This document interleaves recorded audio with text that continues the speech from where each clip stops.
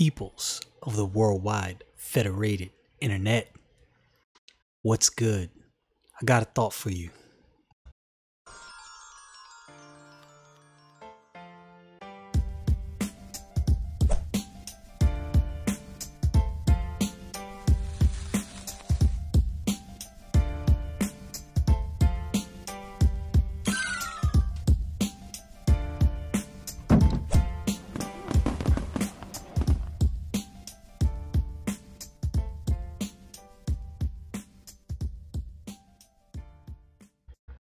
I know I'm getting ready to date myself with this one, but how many of you remember that commercial?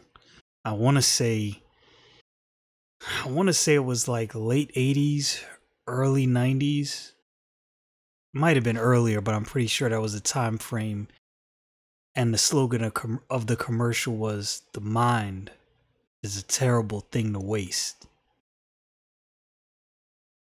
I never gave too much consideration when watching that commercial, realistically.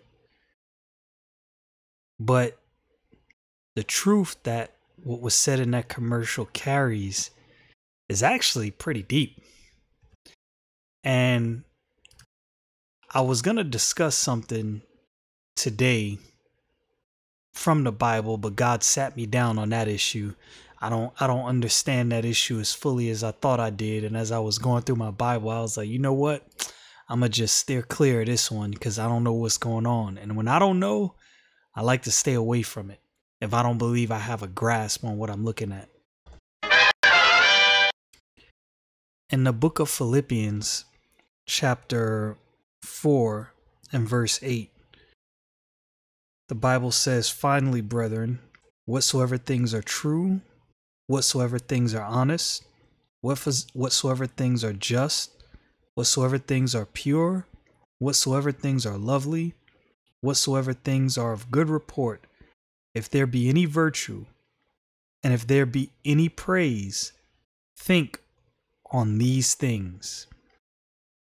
And in the book of Romans, chapter 12 and verse 2, the Bible says, "And be not conformed to this world, but be ye transformed by the renewing of your mind, that ye may prove what is that good and acceptable and perfect will of God."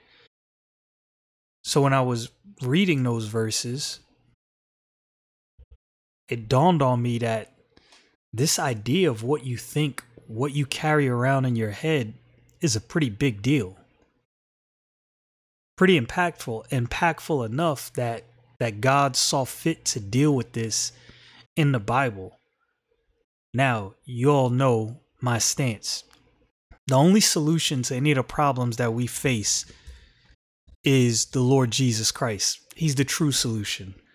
Outside of salvation, outside of him changing a man's heart, a woman's heart, nothing will really be solved. But this Bible principle about what's in your mind, I can see how this could be applied in the secular realm in this regard, because I noticed this even before getting saved. And I went over this in a previous video, sort of. What will fix the ghetto? What caused the issues at this point is irrelevant, because I think people get caught up in consumed with what caused the issue. You're never gonna solve anything focusing solely on what caused the issue. Whatever caused the issue caused it is already there, so that's irrelevant now. What will fix the situation in the ghetto? The situation in ghettos across the country is not a black thing. It's not a white thing. It's not a Hispanic thing. It's just a ghetto thing. There's people of all kind of ethnicities in ghettos. Now, there may be a higher population of blacks and Hispanics in the ghetto, but that's beside the point. There's all kind of people in the ghetto. So what's gonna change what's going on? It's mentality. This idea about what's in your mind, it's a big deal. What ideas are pushed to people, what ideas they consume on a regular basis. We know we live in a mass media culture. We live in a culture of overconsumption of media and mass media in droves. One of the greatest things that I've experienced through Ronapocalypse and all of this other stuff that's been going on is, I haven't watched anything on Netflix. I haven't watched anything on Hulu. I haven't watched anything on Amazon Prime. The only thing I've watched, I take that back. I watched a documentary that a friend of mine recommended on Amazon, and the only reason I watched it, and I didn't realize it was also on YouTube, it was a documentary about Bible prophecy. It was called From Babylon to America. It was actually pretty good, and I think the dude actually did a fairly decent job going through scripture and showing and breaking down Bible prophecy. It was actually pretty good. But other than that, I've not consumed media outside of watching YouTube videos, but for a specific purpose. Like, I'm specifically looking for a certain topic and reading articles and rereading excerpts from some books that I've already read before. It's been a great exercise because I realized that because I'm kind of removed and away from the media, even though I'm paying attention to news, obviously, clearly, but I'm kind of removed from the media. I noticed that my mind has been able to see things in a different light, right? Because I'm not constantly consuming what I was normally consuming. Honestly, I watched TV just like anybody else. I'm a sci-fi geek. I love sci-fi shows. But lately I haven't done much any of that at all. And it's been extremely helpful. So that got me to thinking, if there was a way in ghetto or impoverished environments, if we could get people to detox from media and entertainment for a month, 2 months, doesn't have to be something crazy, maybe just a month. Maybe it'll be too hard for some people. I think maybe if people would read a little bit more in that time, or maybe just watch videos that have something beneficial to them, something that would help them maybe start a business, maybe see something in a different perspective. Because people often consume things that they're comfortable with as far as information is concerned, right? You have people that watch CNN and that's all they're going to watch. You have people that watch Fox News and that's all they're going to watch.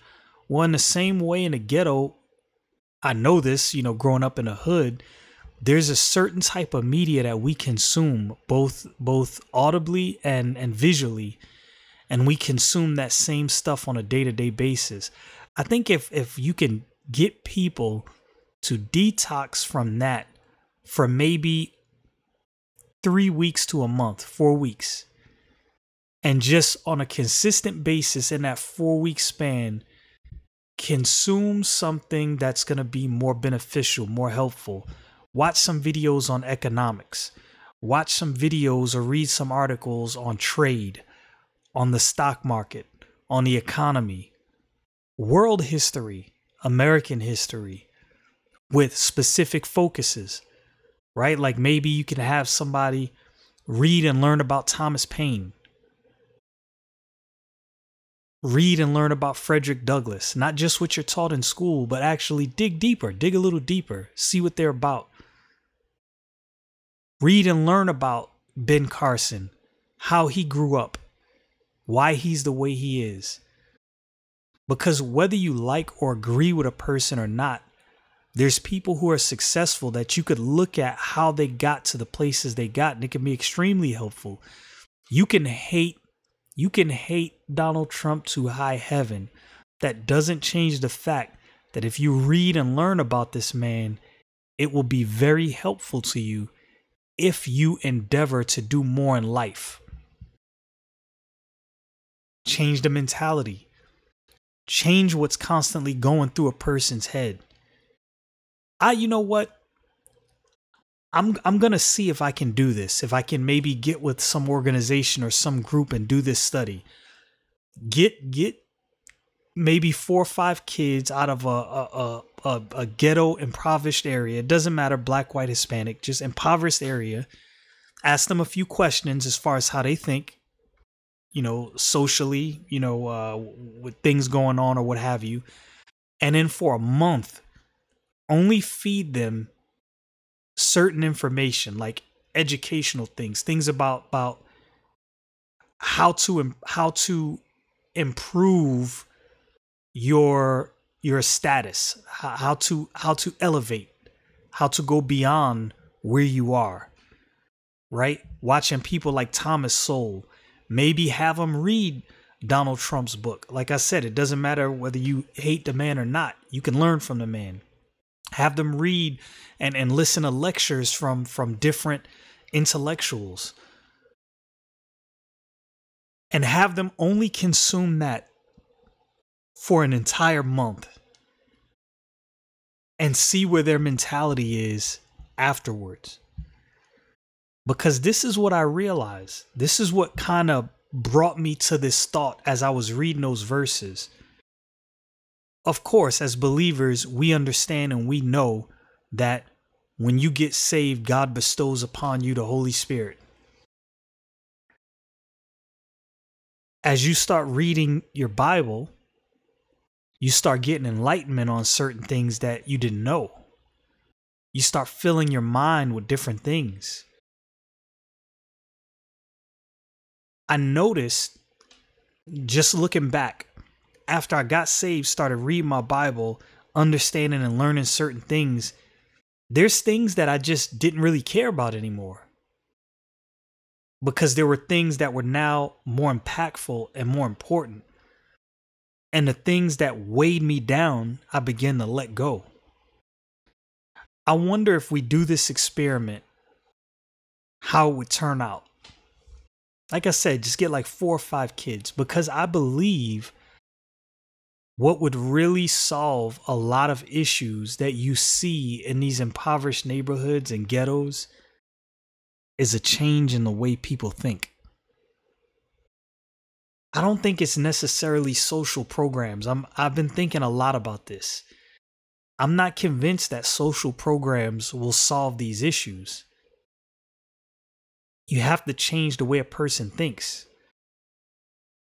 But see, I think there's a way, like I said, I think there's a way you can do it covertly, so to speak. You can use the same thing that's been used for years, brainwashing. Brainwashing is a thing, and it's not always a bad thing. You can use brainwashing in a good way, right? Like there's a certain way I brought my kids up. There's certain conversations that we had on a regular basis. There's certain things that were constant areas of discussion. What was I doing? Well, I was using brainwashing techniques to teach my kids certain things that I wanted to stay with them. And it has stayed with them. When I talk to my kids, none of my kids feel like they're oppressed in the United States. Yes, they all know racism is a real thing. It is out there. There are people that are racist. But if you talk to any one of my children, none of them will tell you, oh yeah, I'm oppressed and they just got me down. I didn't teach them that way. I didn't bombard them with those ideas on a consistent basis. So that's not how they think. I wonder if this will work. Changing the mentality. I think it will. I don't know exactly how I would execute this, what would be the best way to go about it, but I think it's worth a try. And I think it's something that we need to consider when dealing with people in impoverished neighborhoods. Like I said, I don't think handouts and social programs are necessarily going to solve the problem, because if a person doesn't change the way they think, then they're just going to be the same person inside that social program that they were outside of that social program. If a person has no desire to do a little better in life, I'm not saying being rich, but if a person has no desire to strive to do something better, to level up, so to speak, then if you give them a handout, let's say a check or a place to live, and they don't have that desire to level up, to learn something new, to aspire to something greater, is that handout really going to help? And is that the reason the ghetto is the way it is? Just some thoughts. Maybe I'm wrong. Maybe I'm not. Stay frosty, people.